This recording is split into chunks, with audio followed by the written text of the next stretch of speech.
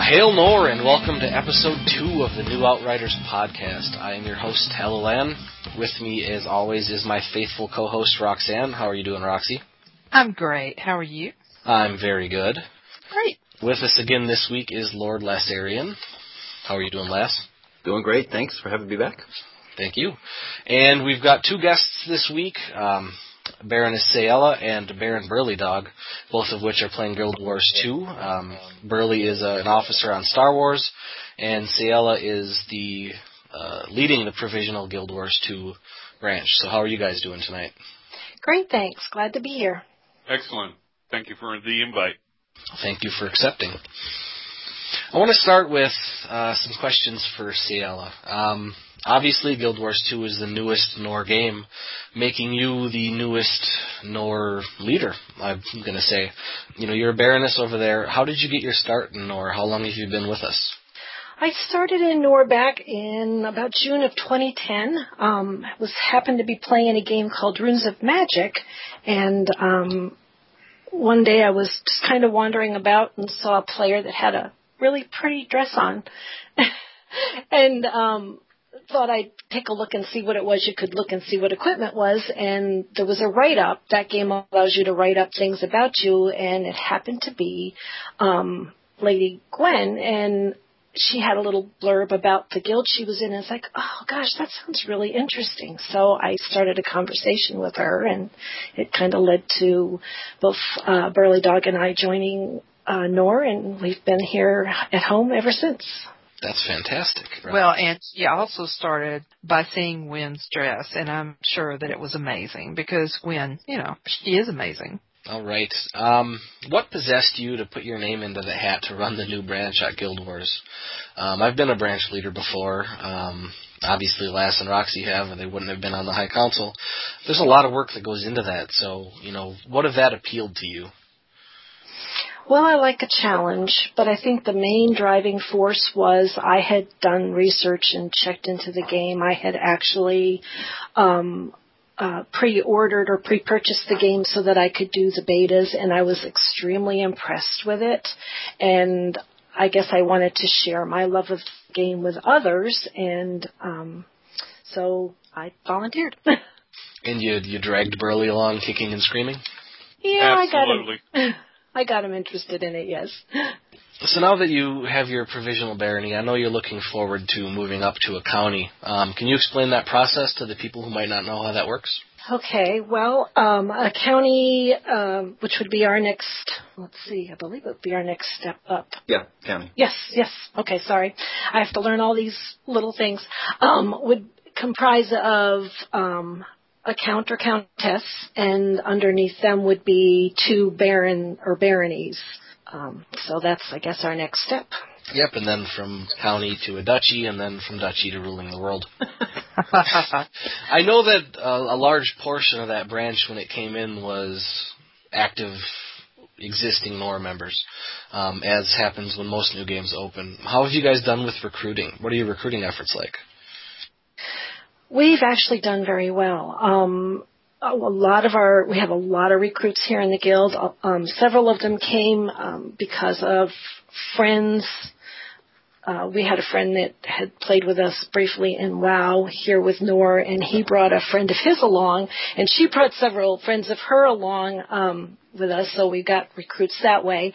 I have also posted in the Guild Wars 2 forums a blurb about our guild, and I've gotten recruits that way, and also just grouping with people or running into people and helping them out, and they see our tag and start asking about the guild, and when they hear what it's like, they want to join and be part of the family. So well, that's fantastic. I know personally I've done a lot with Nor over the years, but recruiting is one area I am very bad at because I don't talk to people that I don't know. So if I'm playing Guild Wars 2, the only people I'm going to talk to are the people in Nor. If I'm playing WoW, the only people I'm going to talk to are the people in Nor. So I'm a bad recruiter, so it's nice to see that you've got somebody on your branch who's able to do it. As far as that goes, you guys have a lot of branch events scheduled, some of them fairly simple, like the weekly Vista nights, some of them a lot more daunting, like the WVW events. What's your approach to branch events? Are you going to throw everything at the wall and see what sticks, or are you doing a little chatting with your members beforehand so you know what they want?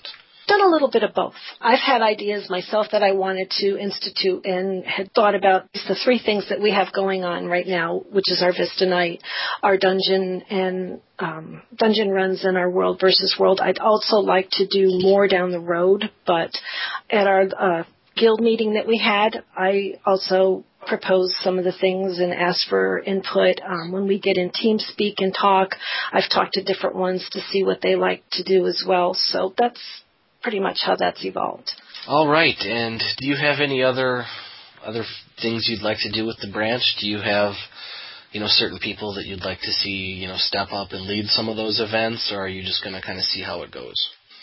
I've got some people in mind, one or two that I think that are going to step up to bat and take more of a leadership role. And I see others that I see potential in that I'm looking forward to in the future. So, yeah, I certainly would like some help in doing things. I've, encouraged those that would like to participate in things if they want to do it. And I'm seeing some of that starting to happen. I think as people feel more comfortable as they're learning the game, that I'm going to see more and more of that going on. Awesome. Last, Roxy, do you have any questions for Sayla? Well, I don't really have a question as much as some comment. I mean, Sayla, you have done an awesome job with that branch, and I've really enjoyed participating in some of the things that you've set up. There always seems to be a really great turnout. And the game's fun. The people are great, and it's just, you've just done a really good job, Sayla. Well, thank you. Yeah. So did you have anything, Les? Just to echo your sentiments that certainly Sayla is doing a terrific job over there. I haven't been able to participate in as many events. I did one a little while ago, and then I kind of got caught up at work. But I did want to ask, Sayla, your branch population is getting to be about what, 35-ish, 40 by now? Yeah, we're about there. Not a lot more. Some of that, I would say probably those that are primarily playing our game is probably about between 35 and 40. Right. They've got a few more than that are, I would consider visitors, so. Okay. But nevertheless, you're nevertheless managing a larger population of people than when the game. I mean, the next step is kind of upon you. As far as moving up to county, whether you're, feel ready for it or not, I sort of feel like it's creeping up on you. Yeah, it's a process that's in the works, so. Right. All right, but that'll be great once you're able to swing that. I mean, once you've got your officers secured and you've got those guys prepared to step up, then I'll be looking forward to that step. Yeah. Me too. Well, in all honesty, she puts a lot of time and effort into it. She's always combing the forums and people, replying to people looking for guilds that are, kind of meet our criteria, where they're looking for a little more mature guild, family-oriented, clean living. So she's constantly, I feel like a Guild Wars widower, but I'm managing. Yeah. At least I don't have to salute her anymore when she walks by. So things are getting better in the house. But she spends a lot of time on the game trying to improve it for everybody. And I have to say that I'm quite proud. I don't know if and when or at all if I'm going to come over as an officer. I may come over as an active recruit. That's fine. But this is her bailiwicks, and I'm going to let her run with it. And I'm just going to sit in the back and maybe offer advice from time to time. But I think she's doing a great job. So. Well, and one of the nice things when you take that next step and move up to a county is you have legitimate underlings at that point, and if you're the kind of person that will allow it, you can hand off at least some of your work to them. If you're anything like Lass and myself, that's not going to happen so much. You're going to be hands-on, but to each their own, but, you do have legitimate underlings that you can hand some of that stuff to, so it does help. Yeah, exactly. I mean, that's the way the system is set up, and it really helps when you have people that you can trust to take care of some of your duties, because you don't want to get burned out. And you won't. All right, that's it for the Guild Wars 2 branch. We'll be back with Guild Wars 2 a couple times throughout the podcast. Right now we're going to move on to News from the Realms. Start with Dungeons & Dragons Online. I believe it's the oldest game in the Nor Pantheon. The latest video update for DDO is up on YouTube. You can get there at ddo.com. It is a Q&A session with some questions about DDO's gameplay and the lore surrounding the game. Dungeons & Dragons has become a fairly large universe over the years, so there's some good information there. And Update 16, the Netherese Legacy, is coming soon. That should be out early in November. It features the High Road of Shadows quest pack, which includes 5 new dungeons, all of which are free to VIPs. If you spend any money ever on Dungeons & Dragons Online, you move from being a free-to-pay player to a VIP. So I've spent $5 in total on that game. I'm a VIP now, so those will be free to me. It's very easy. I would recommend that anybody who wants to try DDO, throw a couple bucks at it. You won't regret it, and a couple bucks isn't going to hurt you. Update 16 also adds a new Epic Destiny, the Primal Avatar, and a bunch of new items to the store. Well, that sounds like a pretty good deal. You know, you spend a few bucks, you become a VIP, and you have access to that. So that's pretty cool. Yep, and being a VIP takes you from 2 character slots to 4. You spend money once and you're automatically a VIP. VIP is that tier that they created for everybody who bought the game originally or was a subscriber back when it required a subscription. You know, so they went free to play, they added that VIP tier, and you know, everybody got a whole bunch of extra stuff for free that the free-to-play players don't get necessarily. Moving on to Lord of the Rings Online. The official site has a really good dev diary up about the roving warbands coming in the next expansion.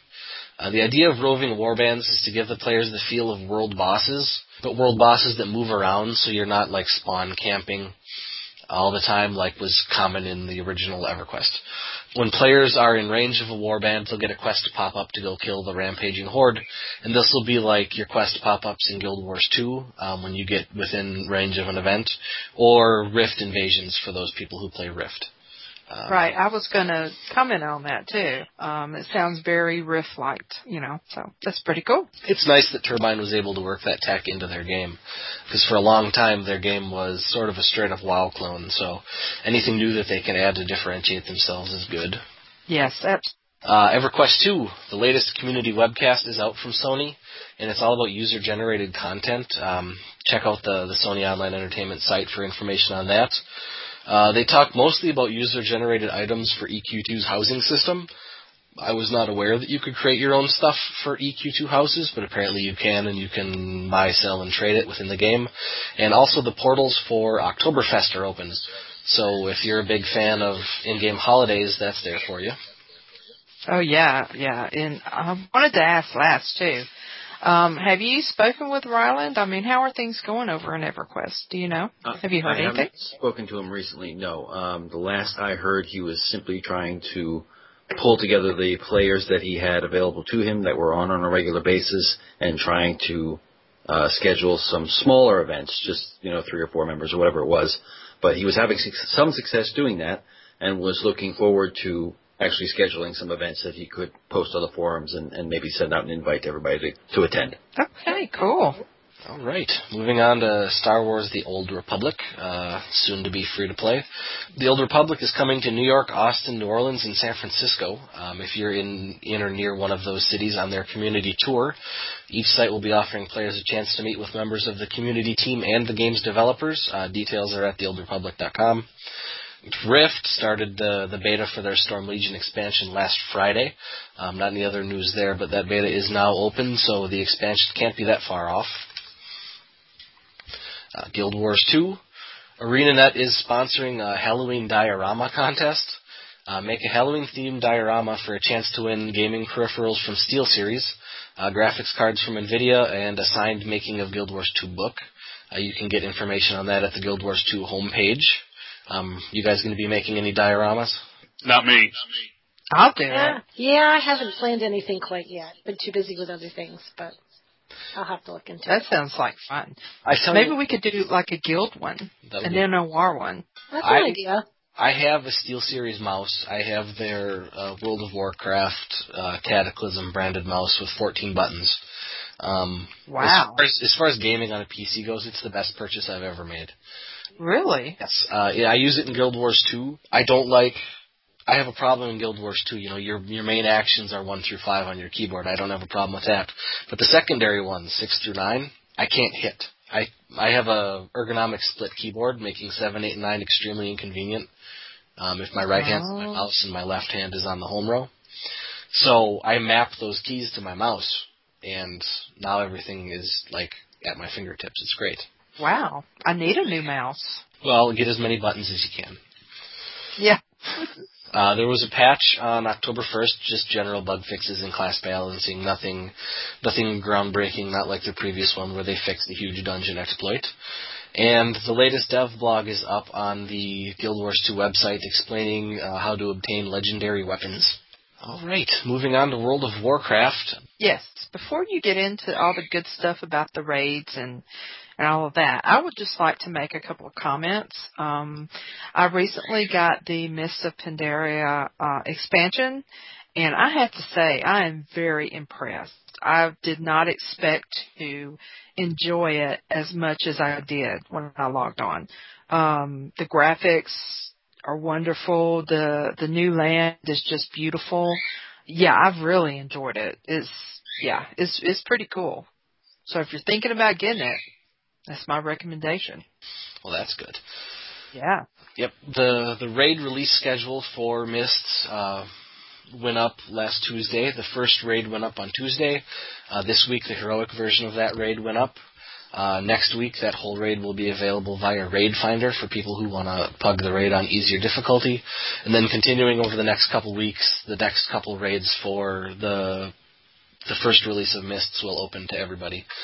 They're doing a staggered release like that, really to stop the hardcore raiders from burning through the content within 2 weeks, as you know, certain hardcore progression raiding guilds will do.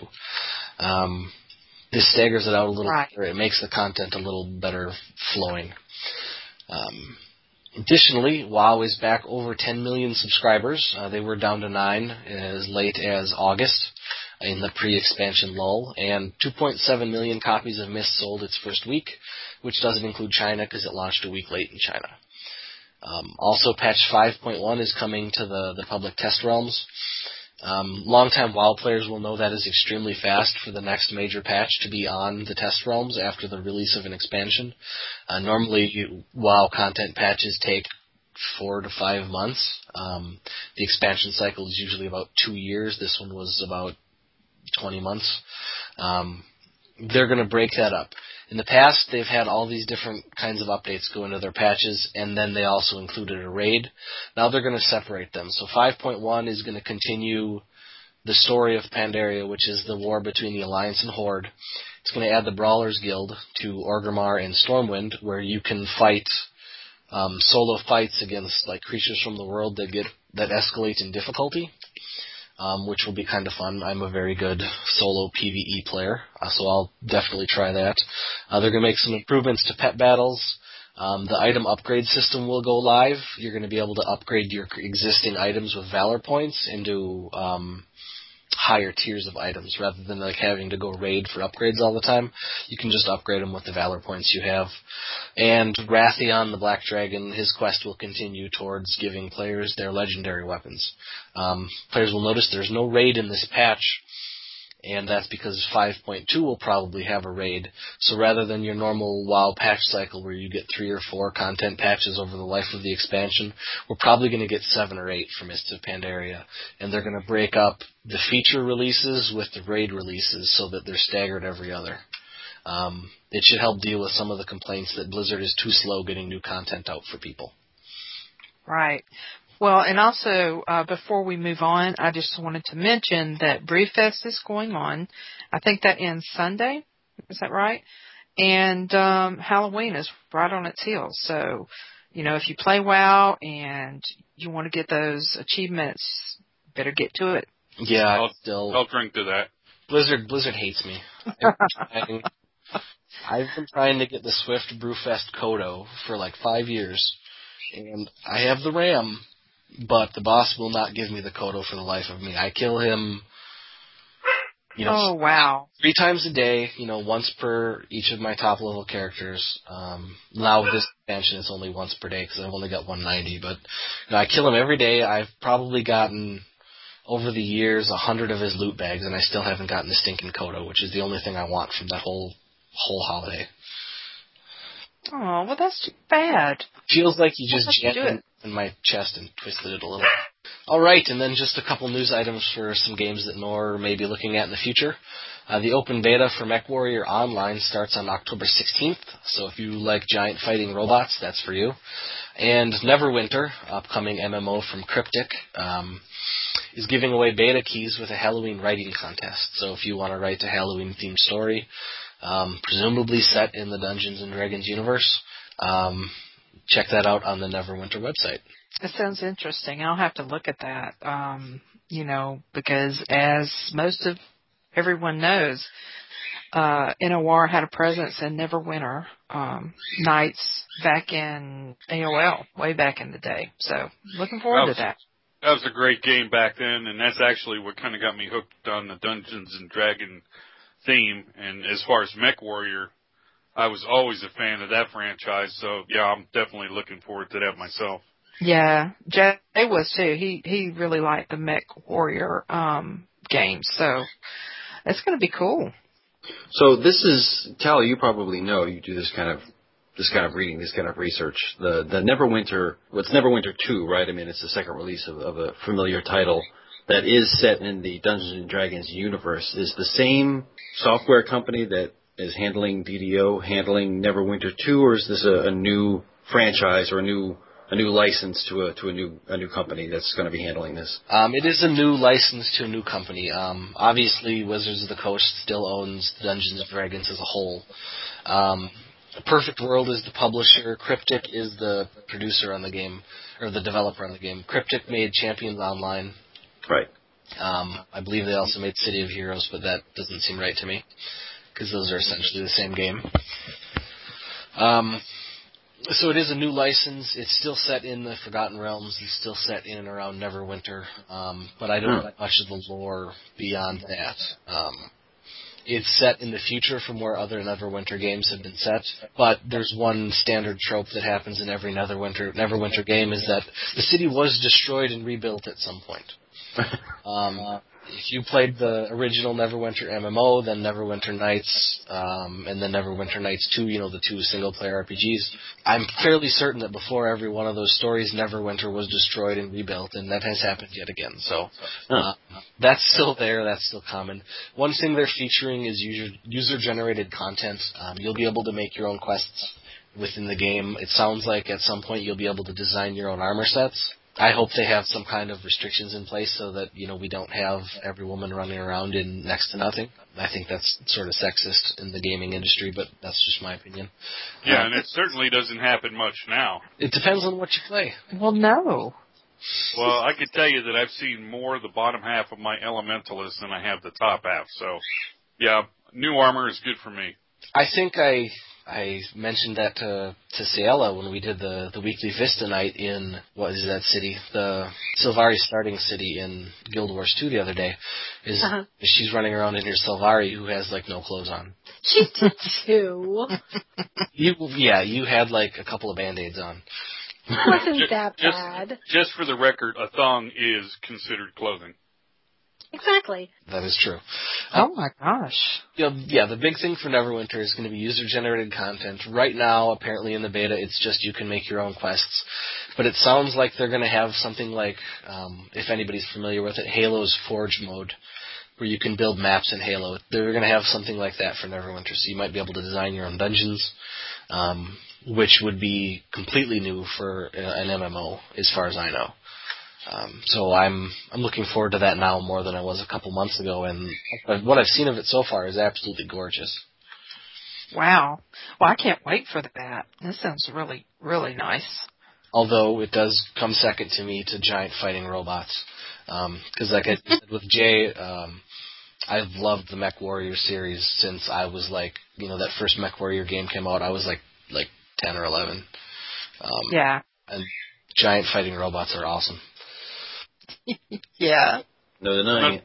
There's nothing like pummeling a city or another mech with, big lasers and everything that goes along with it, and the thundering sound as you're running. So, Yeah, that's been a great game. And you talk about being age 10 when you started it. I might be just a couple years older, barely, when I started playing it as well. Yes, it should be fun. I don't know what kind of guild or clan systems they're going to have in that game, but if they have something, I might have to reactivate myself for that. All right. That's it for news from around the realms. Moving on, we're going to have our big discussion topic is Guild Wars 2. Guild Wars 2 is what's hot in MMOs right now. It sold, the last announced number was like 2.5 million copies that I saw, but that was still fairly early in September. I would be very surprised if it wasn't around 4 million by now. As far as I can tell, it's the biggest MMO release, new game release since WoW. Yeah, it's huge. I mean, you don't even see it in the stores. Yeah, pretty much sells out, I think, as quick as they get it in for the most part. Right, yeah. So let's sort of walk people through the game with the experts, Sayala and Burley. Obviously, everybody starts out level 1. You've got to quest your way to the top. What is the questing like in Guild Wars, and how would you describe it to somebody who is on the fence and hasn't tried the game yet? Well, it goes away or strays away from the conventional. You zone into an area, there's a whole bunch of question marks, and you get the quest and go on. It's not like that. You start out, and there's something drastic happening in any of the starting areas, and you just kind of listen to people talk, and you kind of follow along. What happens, or what they call them, is dynamic events that just kind of happen around you as things go on. And you do have your starter, I would say, introductory area, so you can kind of get the feel of things before you wander out into the world.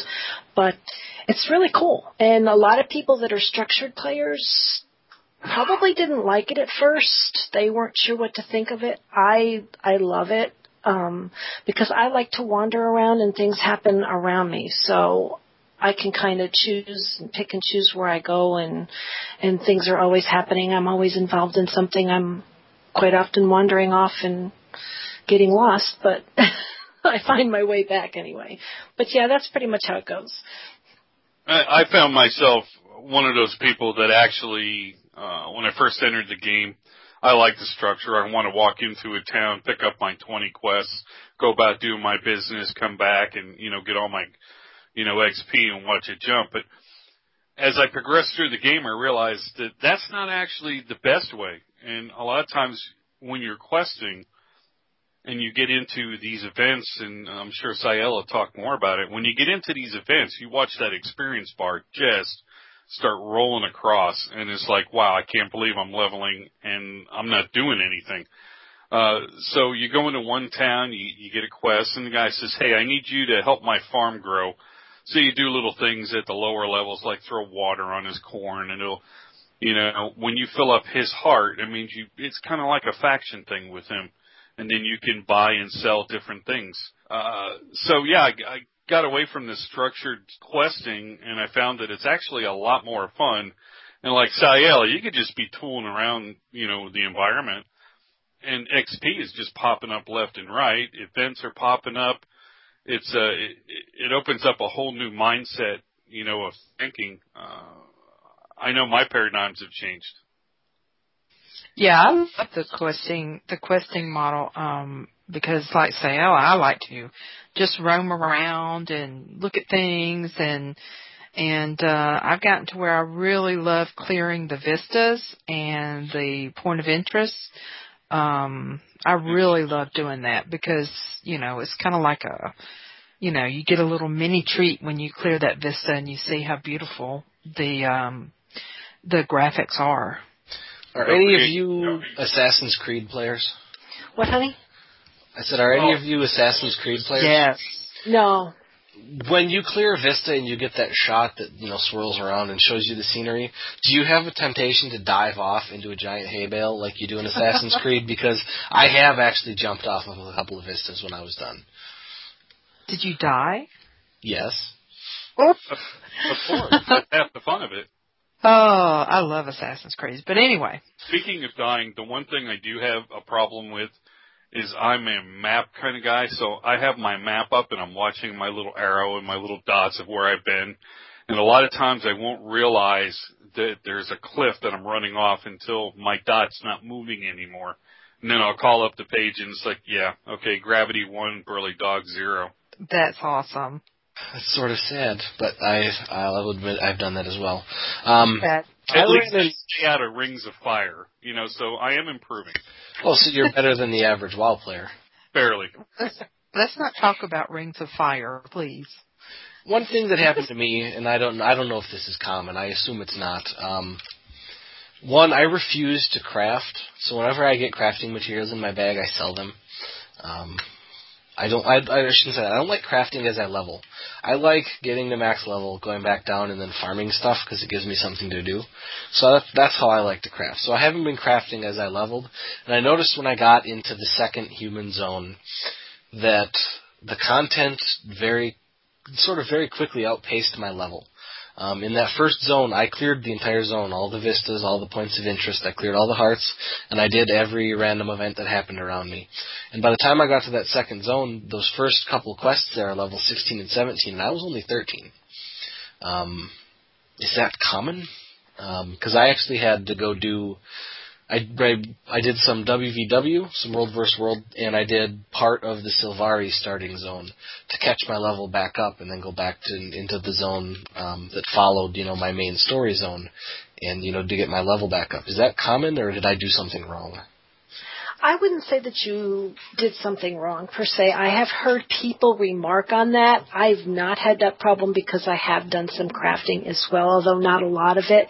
But I have found that I've gone to help other people out, or I've done the dungeons. Of course, that's higher level, so I can't really count that. But I've gone pretty much to all the starting cities, done all the vistas. And when you do complete an area, you do get experience for that, too. So... I think you do have to do a little above and beyond than just doing your zone with nothing else to be able to be caught up. And I think they figure that people will do perhaps the PvP or World versus World to help that experience bar move along a little bit. And you mentioned doing some dungeons in there. I have not yet experienced a dungeon in Guild Wars 2.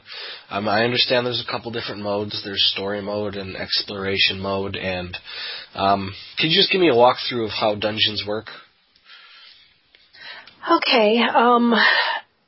Dungeons are pretty much typical of most games. You do have the story mode is the easiest mode. And what it does, it also has cutscenes that kind of goes along with your storyline that you choose in the beginning of the game, so that it kind of moves the story along and progresses towards the end game, so to speak. So that's what the story mode's about. It brings in different players to explain what's going on throughout the story. When you get into Explorable, you don't have the cutscenes, and they throw in extras, so it is more difficult. We haven't done as a guild the Explorable yet. I think that's going to be our next step with some of the lower level ones, because we've got quite a few that have completed the story mode first, so we can go on to that. But I guess there are random events that take place that you wouldn't see in the story mode. Plus, I believe in some of them, if not all of them, there's areas that you can go into that you can't in the story mode, so it becomes a bit more complex.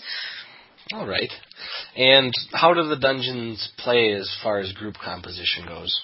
No, I didn't know how that was going to work out. We're so used to the tank, healer, DPS, and we've gone in with various combinations. One night I think we went in with 3 rangers, and I brought my engineer in, and we had, I think, an elementalist. And we suffered our deaths. One nice thing is that they do have waypoints set in there, and they do have a repair, so you can go and repair when your armor gets damaged. But we've completed the 2 that we've done, And you have to become aware of your health. Most of us that have different heals or regeneration properties, we try to lay them down. I know I've tried to focus on the healing with my engineer, and I will put down different items that I have that regen the health of players and things like that. So we've just kind of been aware of what each other are doing and try to get the aggro off of us or do some of our things that, will stop that to keep us alive and keep us going. And does Guild Wars 2 have anything akin to raids, larger group outings for PvE? No. The big group things would be more your PvP, World versus World particularly. So. Okay. And then something I asked, because I'm only in my mid-20s as far as level goes now. I'm not up near the top, so I haven't really thought about it. I'm only outfitting myself in the stuff that drops off what I kill or what comes to me from my quests. I haven't bought anything. When you get up to that top level, how do you outfit yourself? I've noticed I'm getting like karma points as I complete quests for people and stuff like that. I have no idea what those are for, what I'm going to do with them. So how does that all work? Well, there's different levels of gear, like there is in most games. You start out with your basic, and works its way up. The highest level is legendary, which is the ultimate. From what I understand, I don't have any of that yet. I haven't reached 80 yet, but the highest level is legendary. There are karma vendors that sell high level gear. Lots of karma. You get karma doing a lot of things in the game, including your World versus World and your different questing things, stuff like that. There's crafted gear that I believe that between that and some of the PvP that you can get your legendary from that. There also are add-ons that you can add to a lot of your gear that enhances it as well. Things like sigils and runes and gems as well. So all those combine to make your higher end gear. And it's not so much the stats as it's the looks. The legendary is more the exotic looks. And then there's also gear based towards the race that you choose that you can buy at higher levels in the game as well. So, and some of them is bought with in-game money, some of them is bought with the karma. So, and some of it's bought with PvP rewards. Is all of the gear, I know it's color-coded, but what are the codes? I assume they change as you get better gear. The colors, you mean? Yeah. Yeah, your basic is your white. Then, different than other games, you've got the next level up is blue, then the greens. Those are considered masterwork. Yellow is rare. Orange is exotic, and then your legendary is purple. I am never going to remember that. Well, I just figured out that yellow was better than blue, which is kind of turned around for me for some reason. That makes sense to me because that would be like Diablo 3. Blue would be your magical and yellow would be your rare. So that makes sense to me. Yeah, it takes a little getting used to, but once you get the hang of it, you realize that, blue, it looks nice, but yeah, green is much better. And then you just DE them or, turn them into stuff for crafting. I've noticed that some of the green stuff I got was better than the blue stuff I was wearing. And, I'm just, low-level questing, so I just equip whatever's got the best stats, so I don't care. PvP and World versus World, what are the differences between the two different modes? Well, PvP is smaller groups, and they have structured PvP. The reward you get from that is glory, which you use to buy items.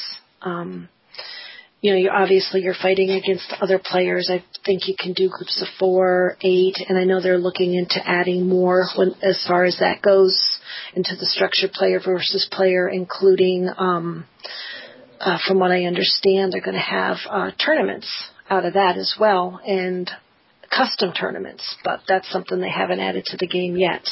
World versus World is or you're pitting server against server. So it's much more massive. The map is much more massive, and what they do is randomly generate I believe every week now. It may have changed recently. I got to check into that, but it's 3 servers are involved, and you're going for achieving points by capturing different objectives, things like that in the game. That I have done. I haven't done really much at all with the PvP, but the World versus World, we've been having a blast. We've had groups of Norbies going the past couple of weeks and plan on doing that on a weekly basis.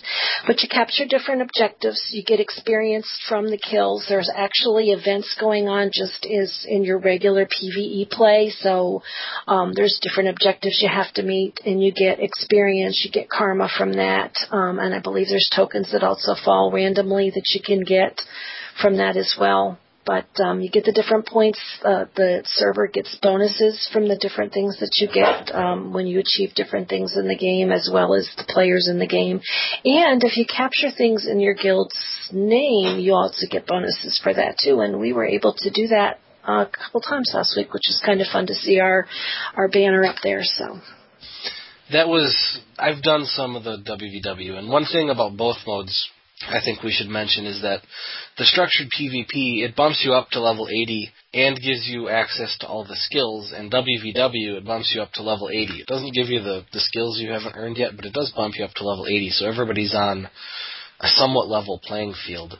And I joined Nor back in Dark Age of Camelot, and that game's entire hook was its realm versus realm PvP system, and that's what WVW in Guild Wars 2 is.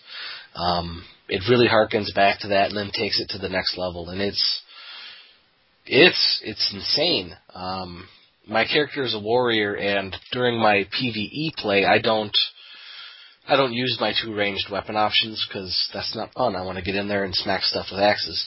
But in the WVW, I found that I was dying because I was, the guy who rushed in first and everybody else was behind me, and I didn't like that anymore, so I started equipping my gun and my longbow instead of diving in all the time, and I found that I died much less, but I also didn't get nearly as many kills. So I'm going to have to find a balance there. Yeah. And I really can't. The WVW is really, really fun. And it's nice that you don't have to wait to do it. Everybody's 80. You're not necessarily on a level playing field, because if you're a higher level, you'll have unlocked more skill points. You'll have unlocked more of your, I think it's traits. Yes. So you'll have more stuff that way, but as far as your health goes and everything like that, it's on a level playing field. And the big thing I noticed is that when you run into players from other servers, it doesn't tell you their names. No, it doesn't. And that's something that Blizzard has shown over the years, is their stats, their surveys. Other companies have shown this as well. The biggest impediment between most people and PvP is that the people they're fighting against can see who they are and troll them. And people have a fear that this is going to happen to them if they play badly. Adding that level of anonymity so that the people on the other servers can't see who you are should take that down for at least some people. If you're afraid, of the other person seeing you and, it's your first time out there and you're not very good, they're not going to be able to troll you, because all it's going to say is, I forget what server we're on, but it's going to say the server name and invader. Yep. That doesn't tell you who they are.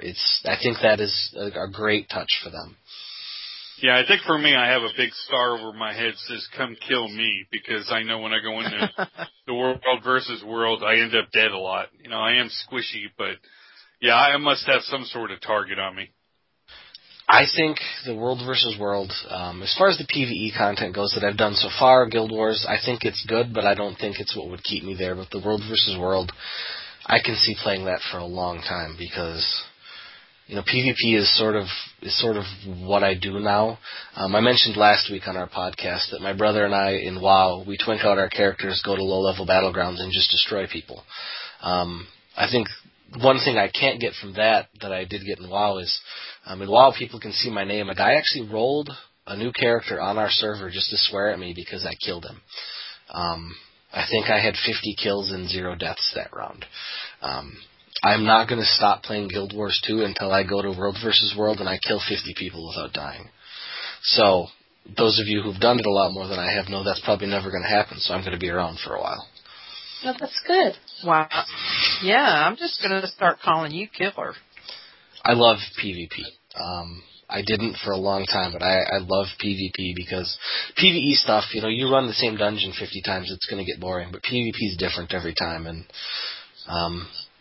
people are extremely unpredictable to fight against, and bringing three servers worth of people into one massive battleground with keeps to attack and defend and objectives to capture. Definitely keep you hopping. Guild Wars 2 WVW could be its own game, in my opinion. It definitely could. Well, I haven't tried World versus World yet, but I think I'm going to try it this week.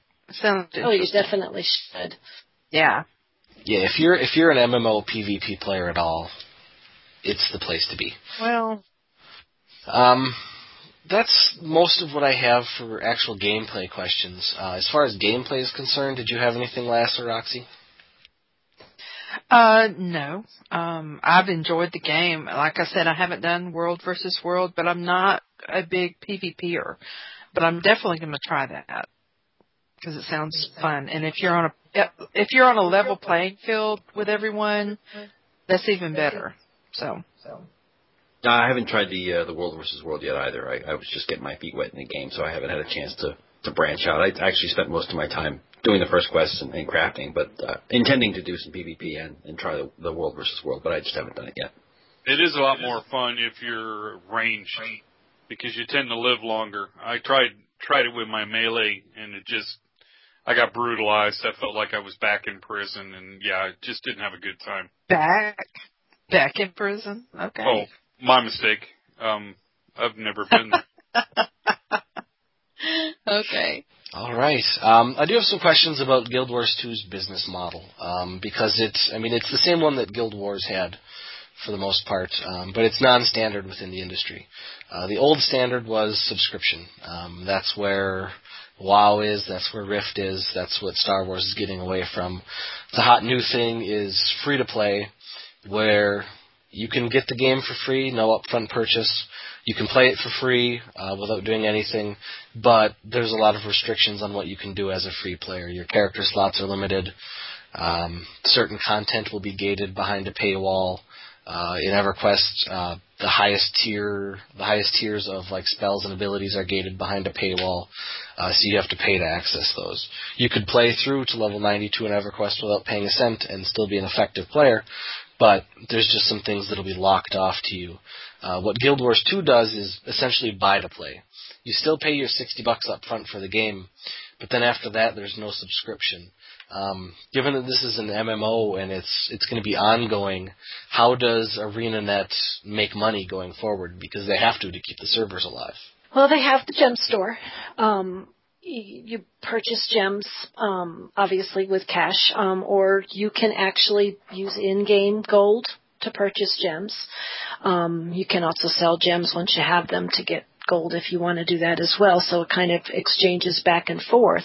None of the stuff that you buy, most of the stuff that you can buy, you can get in the game.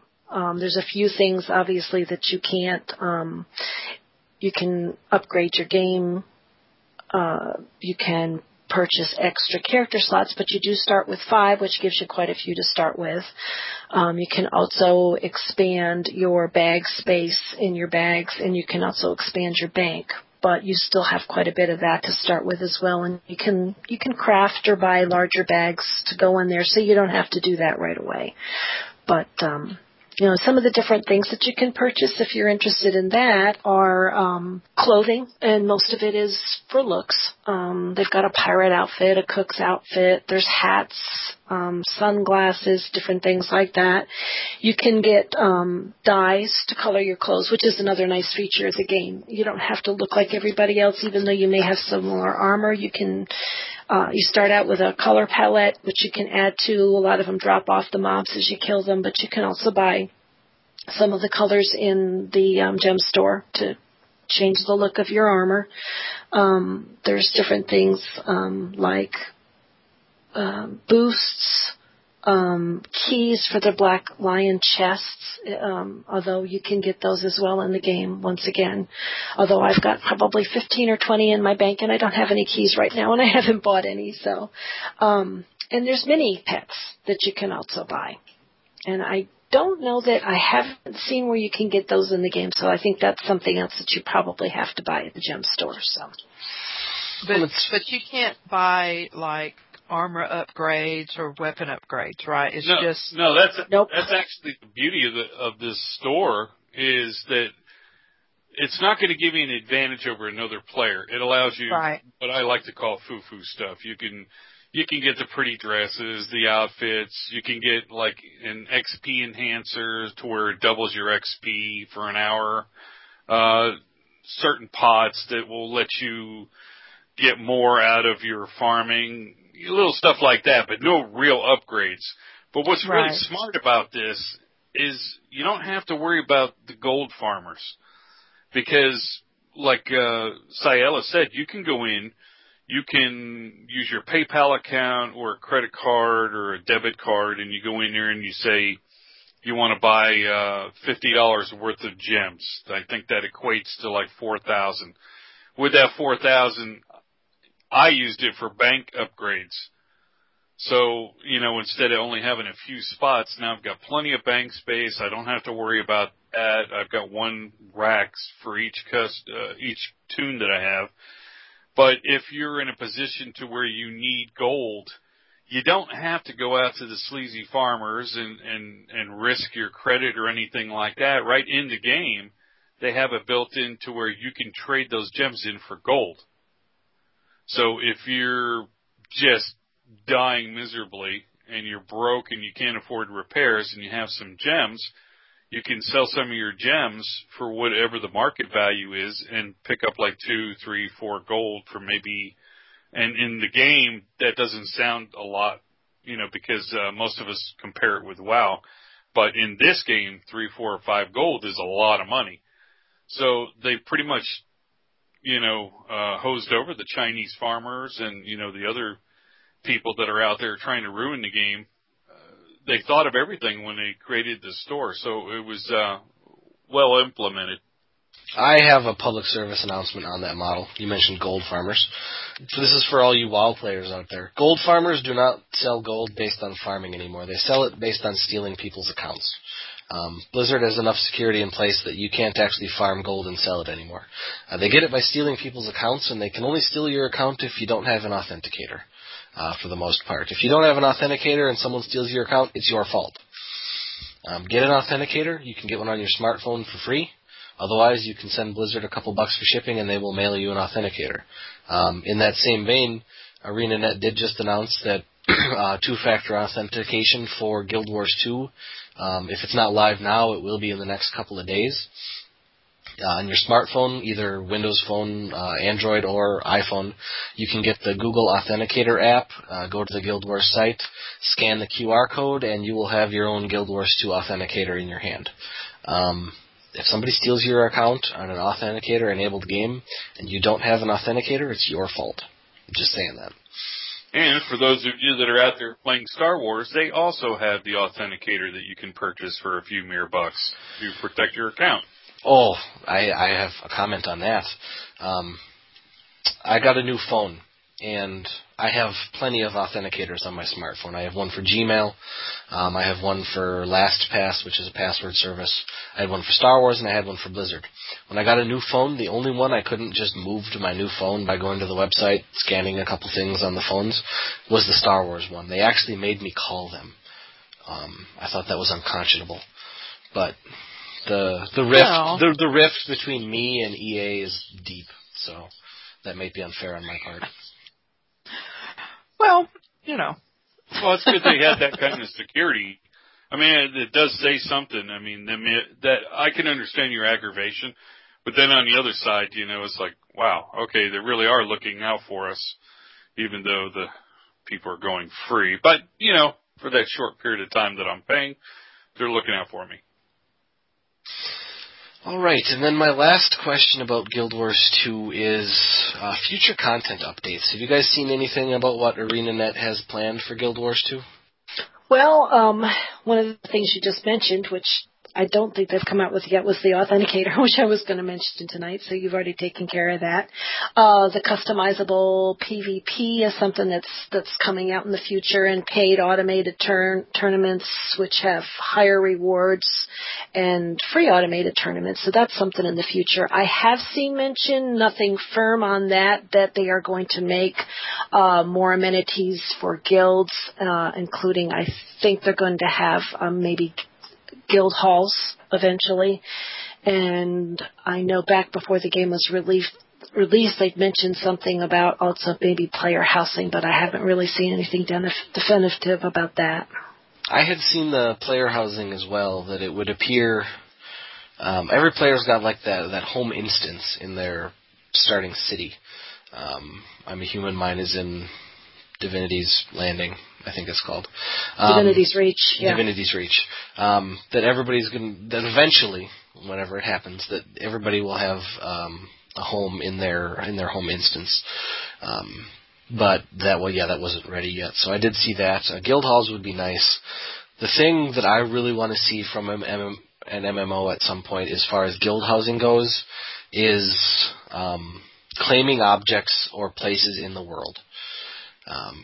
And this is something that's been tossed around a few times at gaming conferences when devs talk. That's sort of like their holy grail of housing. So if you're a WoW player and your guild clears heroic whatever, you could claim that dungeon as your guild hall. And that's what I would like to see in Guild Wars 2. So that say there's an old burned out fort in whatever zone, that Nora could go claim it. And if you're out questing, you can leave it as the burned out fort where you have your little quest guy and your vendors and stuff. But if you could also, if there's a mode where you could switch that to your guild hall, so they're the Nora banner is flying out and we've got our own people there. I think I've seen it talked about many, many times from many different companies and developers that's how they want to do housing. Given everything that Guild Wars 2 has done right, I hope that's the way they go. Because if it's just, guild housing is, basically an apartment in whatever city you're in, sort of like housing was in Anarchy Online or most other games, I'll be a little disappointed. But if they can do something like that where it's out in the world and you can claim certain spots for guild housing, that would be fantastic. That would be awesome. Yeah. Yeah, I agree. The way that other games have done player housing and guild housing is just very disappointing. Specifically Dark Age of Camelot. That was terrible when they introduced player housing. Where it was, they made a separate zone just for housing, and you had to buy a plot, and then it was that. I like that better than the apartment model, where everybody's house is the same physical building in the world, and everybody's running in and out of the same door, but when they go in, they're in their house instead of somebody else's. I call that the apartment model. I don't like that because it funnels too many players into one spot. Sort of like how during Cataclysm, every Alliance player hung out at one of the two auction houses in Stormwind, and every Horde player hung out at the two auction houses in Orgrimmar. Right. It funnels everybody into one spot, so I don't like that. But, the way Dark Age of Camelot did it was bad. They created a zone, and all that zone had was housing plots. You buy a house, you pay your rent. It was like walking through the world's most boring suburb.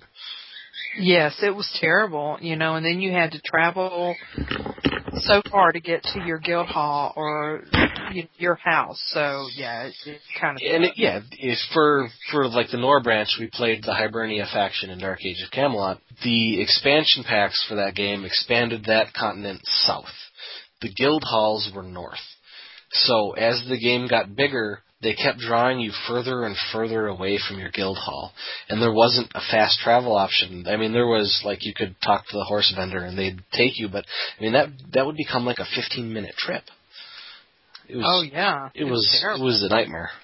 Yeah. So, and it was laggy. Yeah, but given everything Guild Wars 2 has done right, I think when they do housing, player housing, it's supposed to be in your home instance, so each race will have its own area. But guild housing, I think they'll do something good. I think the apartment model, I think, would be a disappointment. Yeah. kind of like Ultima Online. I don't know if anyone's played that, but there were only so many places that you could get and put a house on, and that was kind of cool. So I don't know. I played Ultima Online before I was a nice person, well before I was a member of NOR, and all I remember about that game is some guild was having this low-level outing or meeting or something, and this was back when the game was still full-on open PvP, and I killed every one of them. You're that. Oh man, I know that was one of the first real popular graphical MMOs, but it could have been NOR for all I know.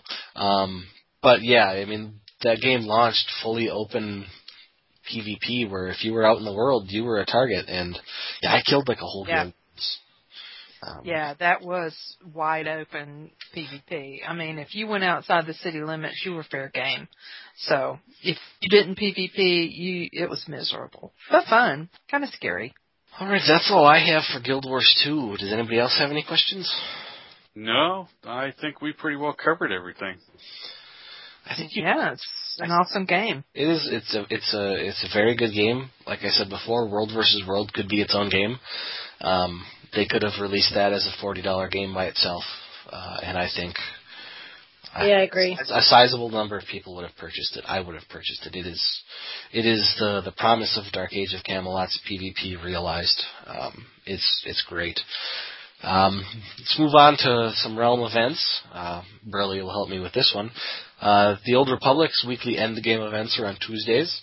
I actually logged in and sort of interrupted theirs last week after I posted the podcast to promote it, to make sure that I went from branch to branch, making sure that everybody knew that we posted the first NOR podcast. And I did it in Star Wars while they were in their raid. So, I posted that first thing, and Tundra's like, shut up, we're in the middle of a fight. Give it He didn't actually say shut up, but he should have. In his mind, he did. How are the weekly events going on Star Wars, Burley?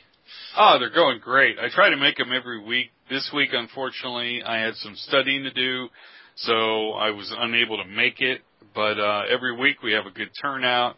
We're usually trying to do some sort of either 4-man, hard mode, or we try to get into some of the operations. And it's just been good turnouts. And sometimes we'll pug, whatever we need. And it's just great. Everybody in Star Wars it's a very mature crowd.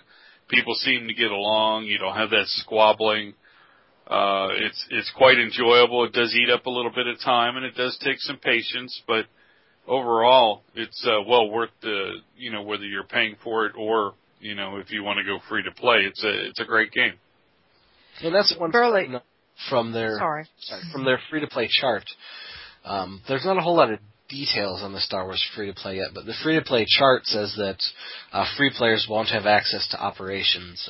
I'm assuming they'll be able to buy access with their cartel coins. Do you know anything about that?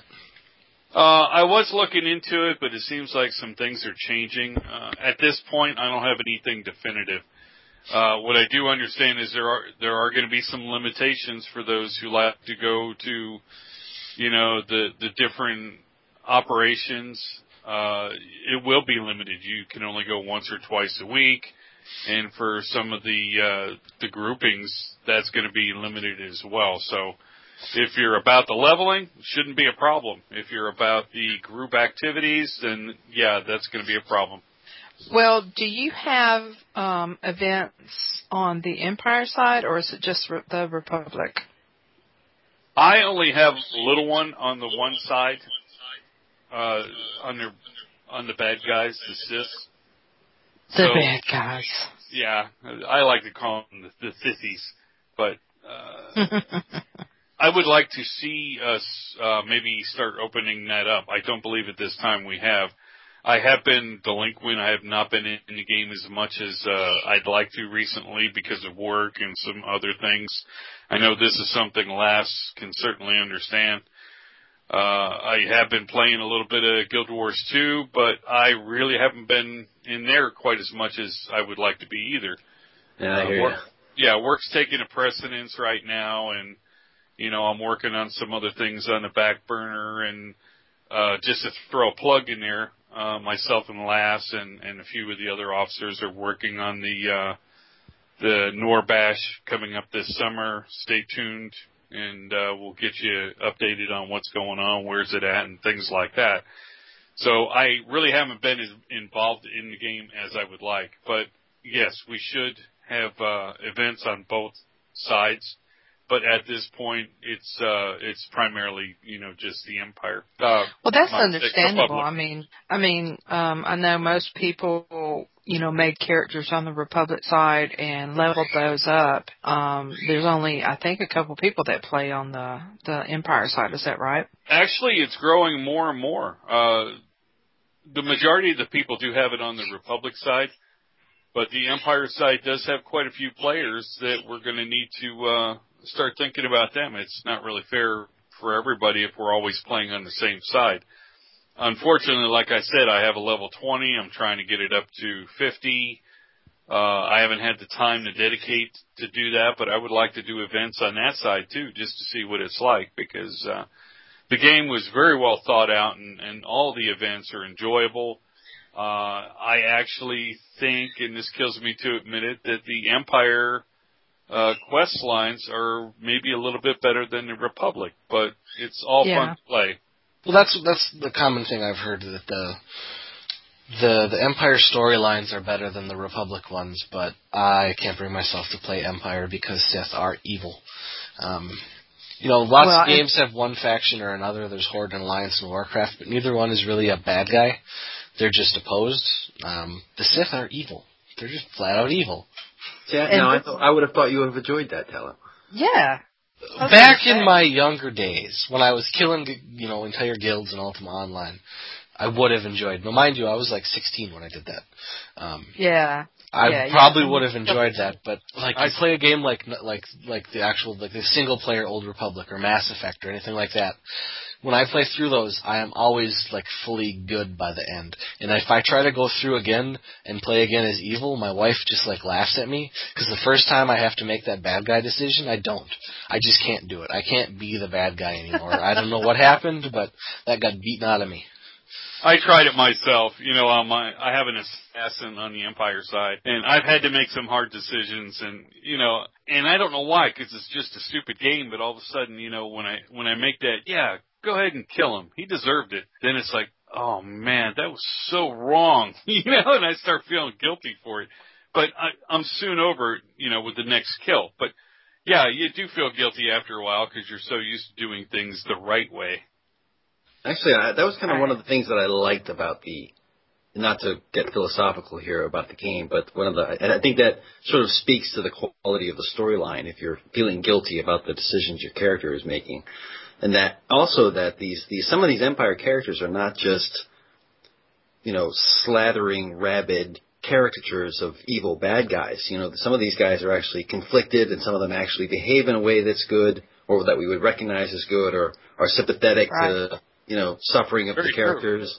They're very three-dimensional. They're not just these sort of cardboard cutout. I mean, almost more dimensional as characters, certainly, than they were as villains in the movies.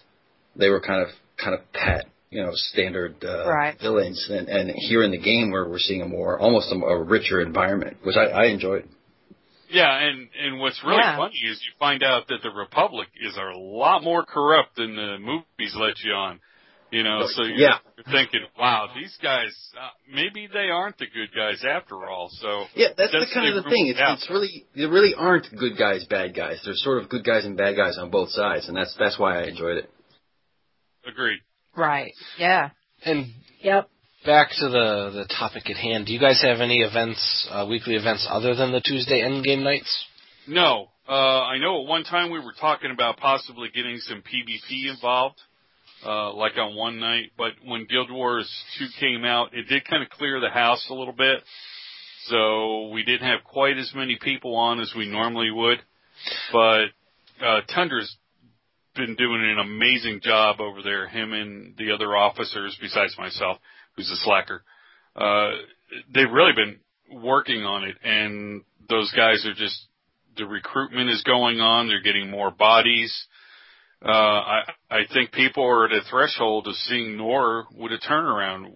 We reinvented ourselves. We're looking at what doesn't work. We're throwing it out and, out with the old, in with the new. And I think it's making a difference. We're getting new, fresh people with new, fresh ideas in. And with the help of Lass and Rox and the other high council members, we're sitting there realizing what doesn't work anymore, and we're getting rid of it. We're changing with the times. So, as far as Star Wars is going, Tundra's doing an amazing job recruiting, getting new people involved. And the people that I have the pleasure of playing with over there on the event nights I've just really enjoyed playing with them. So there's a lot going on for everybody. May I interject one thing real quickly? As far as events go with Star Wars, I believe every month Tundra tries to do something after the guild meeting. Like we did the +10 Datacron last time. So he does do a monthly event, usually following the meetings too. So. And I would like to have Tundra, probably back here with Burley again maybe, on the podcast here once Star Wars goes free to play. Because someone's going to have to give us all the details for that. I'm currently still paying for the game, but I want my cartel coins and I want it to be free. That's what I want, at least until I'm 50 and I have to worry about operations and stuff like that. Sounds like a plan. I'd love to come back. All right. Moving on to Guild Wars 2 for Realm events. You've got three weekly events now, correct? Yes, that is correct. Vistas are on Thursdays, Dungeon Runs are on Saturdays, and World vs. World are on Sundays. Yep. I know you said that first World vs. World night, Jara was sort of going to be your captain. Did that hold true to the second one? Yes, he actually has been. He's been there for both, and since he's pretty experienced in doing that, he's kind of taken the lead in that. So. Yeah, he's been a PvPer for as long as I've known him, and I've known him for a while now. So, yeah, you could definitely do a lot worse. He knows what he's doing. Yeah, that's a pretty packed week. 3 out of 3 nights. There's something to do. That's very good. Have you been noticing like pickup events? Are people doing dungeons outside of the guild time, or are they saving it up for that Saturday night? The majority have been doing it on the Saturday night. Some of the players that have actually achieved upwards of level 80 have been doing some on the side just because the rest of the group hasn't caught up and they want to see what it's like. But for the most part, people have been saving it up for Saturdays. So. Oh my God, there's something we didn't even mention in our discussion of Guild Wars 2. Pertaining to dungeon runs, when you're doing low-level content, it lowers your level. Yep, exactly. It knocks your health down to the proper health for a character of that level. It knocks your stats down so that it doesn't matter what content you're doing, it's going to be relevant. And you get rewards based on the level you actually are, not the level of the content you're doing. Yep, exactly. So yeah, that's I can't believe I forgot that earlier in our discussion, but that's a big one for Guild Wars 2, is that keeps everything relevant for everybody. It does create some annoyances if you just want somebody to run you through something, because they can't, but that's probably not the right way to be gearing up and playing anyway.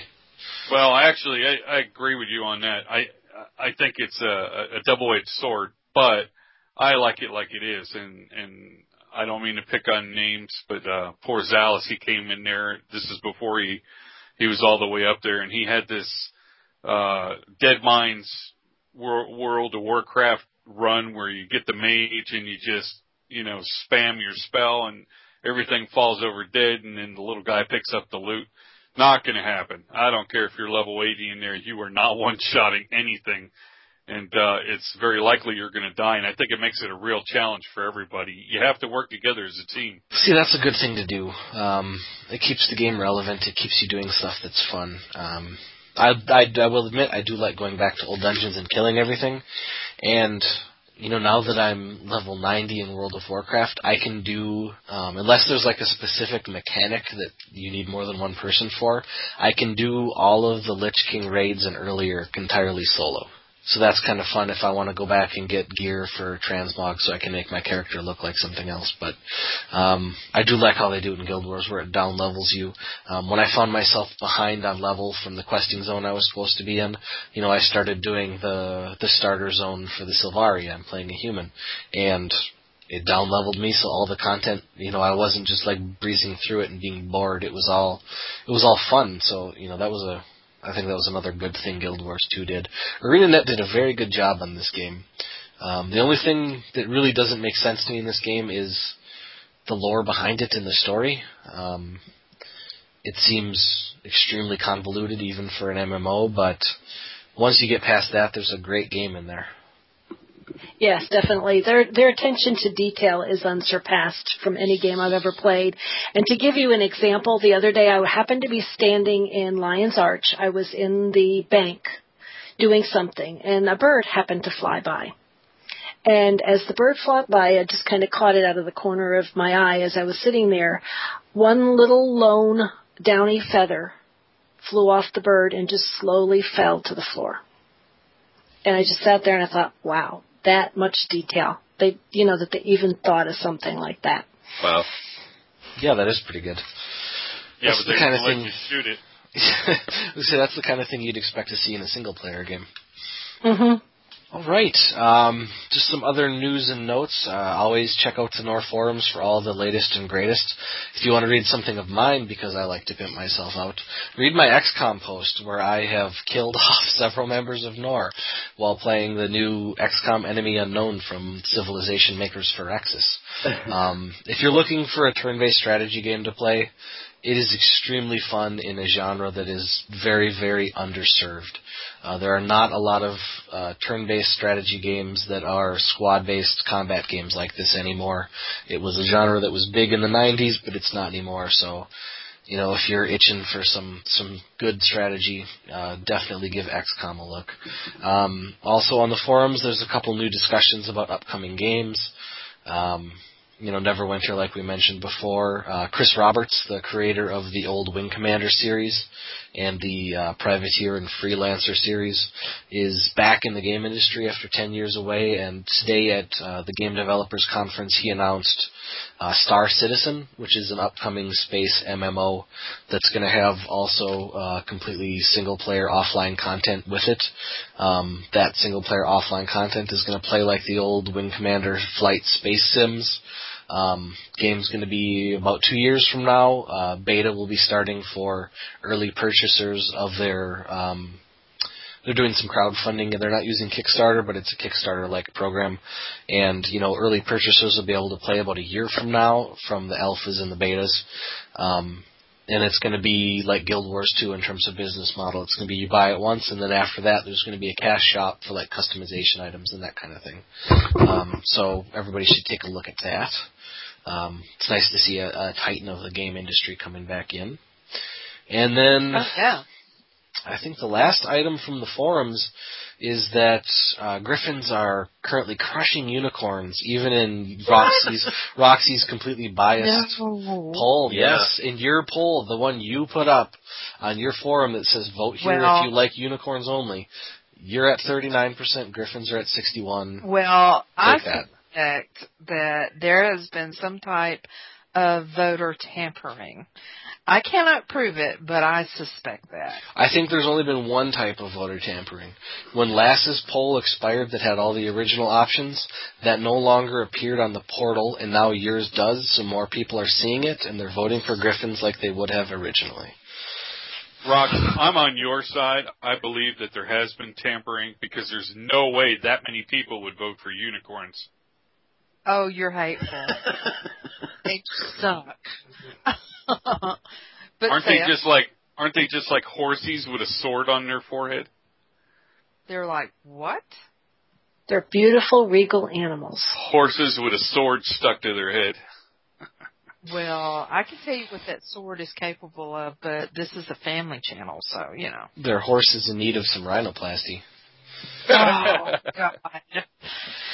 Oh, you all suck. All right, that's all I have this week. Does anybody else have any updates they want to share? No, not for me. Just all quiet for me, too. Listening. All right. Then everybody give me a Hail Nor, and we will sign off. Hail Nor. Hail Nor. Hail Nor. Hail Nor.